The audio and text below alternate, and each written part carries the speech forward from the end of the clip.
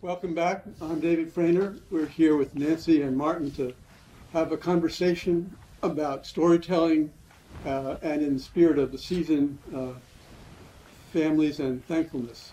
So we'll start with you, Nancy. Any further reflections that you have about your experience of friendship, and which was really a profound experience in the end, and the season that we're in? Sure. Of course, that experience that I told about was very early in my career. Right. It was the very beginning. I'm going to start by saying I'm immensely thankful about how ignorant I was at that point in my life when I began to hear stories from people who had grown up experiencing war and Cold War, hot war, and that I learned to listen. Of course, I had assumptions. What's Germany? I had studied German for a couple of years already, and I'm just so. If I had not been so clueless at that point, I would never, I think, have had the perspective to see my own country through Vietnam, Watergate, to the present, and to feel the burden of what it means to be complicit in the abuse of power everywhere in the world, to learn to listen to my peers who are now in their 70s like me, who had grown up with parents who didn't talk about their experience, but who demanded. And I wasn't demanding because I was ignorant. And that made them willing to talk to me and tell their stories. So that's what I've been teaching and working on, and it's just a super gift. And then I met this guy. Well, in a way, what you're talking about sounds like what you might call the blessings of ignorance.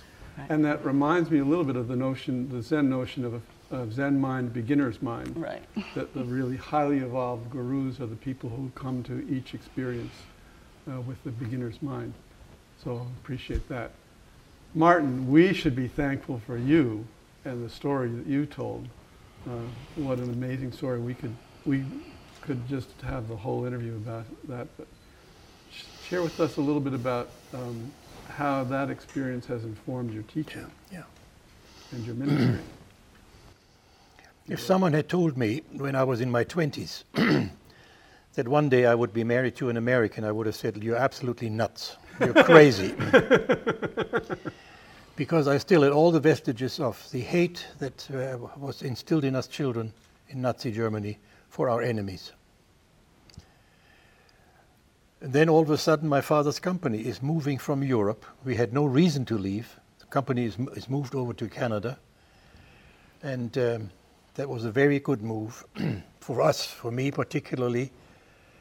It did two things for me for which I'm extremely grateful. I have 3 children. My children do not have to go through the phase of anti-Semitism that I had to go through because they had Jews in their classrooms. They played together with them so that they grew up with Jews and they had absolutely no reason to absorb anti-Semitism. I'm deeply grateful. And that could have happened in the United States as well as it did in Canada. The thing that I'm really grateful for, and that's why I'm happy to be married to this American, is that my partner is the one who is so attentive to that aspect of the resistance in my country, in Nazi Germany, that I never knew about, because of course it was kept silent, and partly because my father's generation were the people who said, anyone who resists the state is a traitor.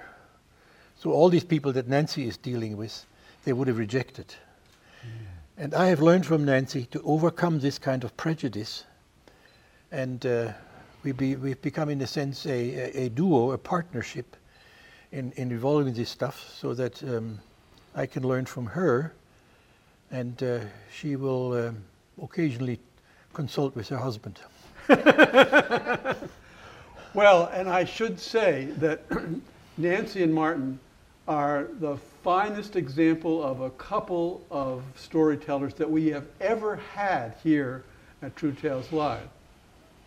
True, there are only couple we've had at True Tales Live, but I'm making a joke, but we really are deeply appreciative of each of your contributions to True Tales Live, and we are indeed thankful for that. True Tales Live is a new experience for me, and I am so lucky that I'm part of it.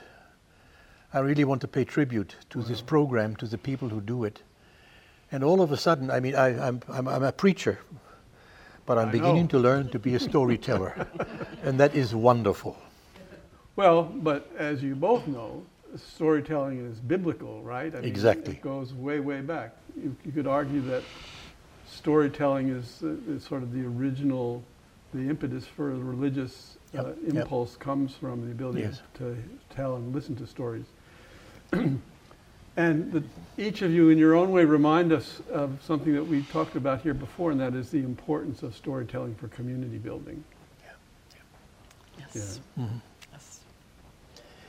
Well, simply to listen for me is the wide variety that we've heard tonight. And the first time I was here is, it just keeps, one door after another opens up. You're here. Into the community, for the community, by the community.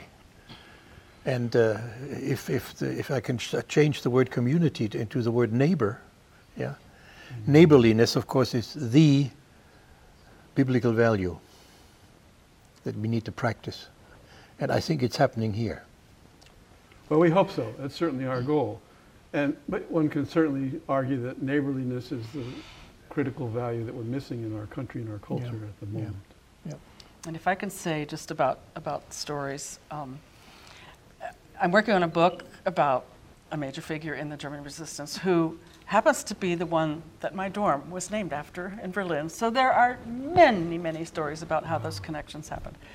But the way in which one connection led to another over the last 40 years since I first went there is about community, because through all those silences and through all that guilt, and I'm a preacher's kid, but I did learn to listen through all those boring sermons. And I was taught that every human being, no matter if their fathers were criminals or if they were traumatized by all their relatives being killed in the concentration, in Auschwitz or whatever, they had a story and something in them was trying to tell it, and I had to ask them.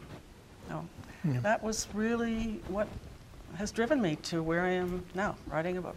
Well, it's critically important. And in fact, I argue that in my denomination, Unitarian Universalism, there is this notion of a community-based ministry where you may not be working in a formal parish setting. Sometimes it's called like a tent maker ministry. I think I mentioned that before. So I regard what we do here as a form of ministry. Now, we kind of need to put that in quotes, air quotes. But if we're effective at what we do in the long term, we're creating, through storytelling, as Amy has said, building bridges between countries, communities, individuals, and cultures. And there's nothing that our world needs more right now. And you both bring gifts to us in that way, and I'm very appreciative of that. Well, I appreciate you to hear that. Thanks very much, David. Yeah. I'm beginning to think for the next story. Oh, good. We have openings throughout the calendar in 2020. Yeah. So, thank you both very much for being here. This does bring us to the end of our conversation with Martin Rumscheid and Nancy Lukens. Thank you again for your stories and for your conversation and for the gifts of your spirits. And this brings us as well to the close of our program. Our thanks to the True Tales Live team, Sam Adams, Amy Antonucci, Steve Koval, John Lovering, and Pat Spaulding. And thanks to the entire PPM TV crew, Chad Cordner as the executive director. Our next True Tales Live show is January 28th, as Amy has mentioned, on the theme of good accidents. And we do have room on the schedule if you have a good accident to share with us. If you are considering telling a story, we urge you to attend our workshop. As you know, we do good workshops. But do know that telling a story at a workshop does not necessarily require you to tell a story on the stage. But workshops are a great way to try out storytelling. They are free, and for the most part, they're fun. To sign up, email us at truetaleslivenh1@gmail.com. Our next workshop is Tuesday, January the 7th. But wait, there's more. As Amy reminds us, we will be co-hosting PPM TV's holiday show on December 19th. The show starts, I think, at 6:30, and it will be broadcast live. We have 4 storytellers whose stories all relate to animals, and the show is a benefit for the New Hampshire SPCA. Come early for a good seat. Learn more at ppmtvnh.org. And to keep up with all things True Tales Live, sign up for our e-newsletter, edited by yours truly, True Tales Times, tells of upcoming shows, workshops, and other events. Sign up at truetaleslivenh.org. My name is David Frainer. December's live show, hosted by True Tales, honors the animals, including some whales. Thank you, and good night.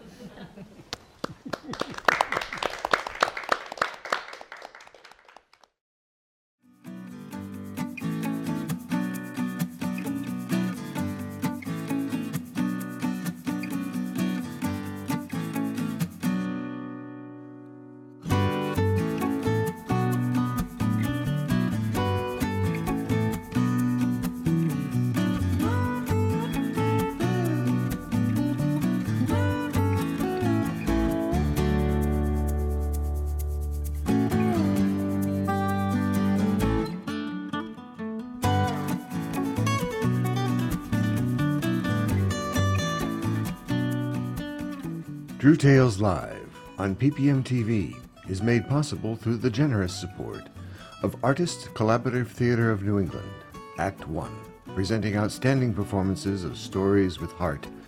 For further information, contact 603-300-2986 or on the web at act1nh.org. With additional support from Pat Spaulding, who really wants to know, hey, what's your story?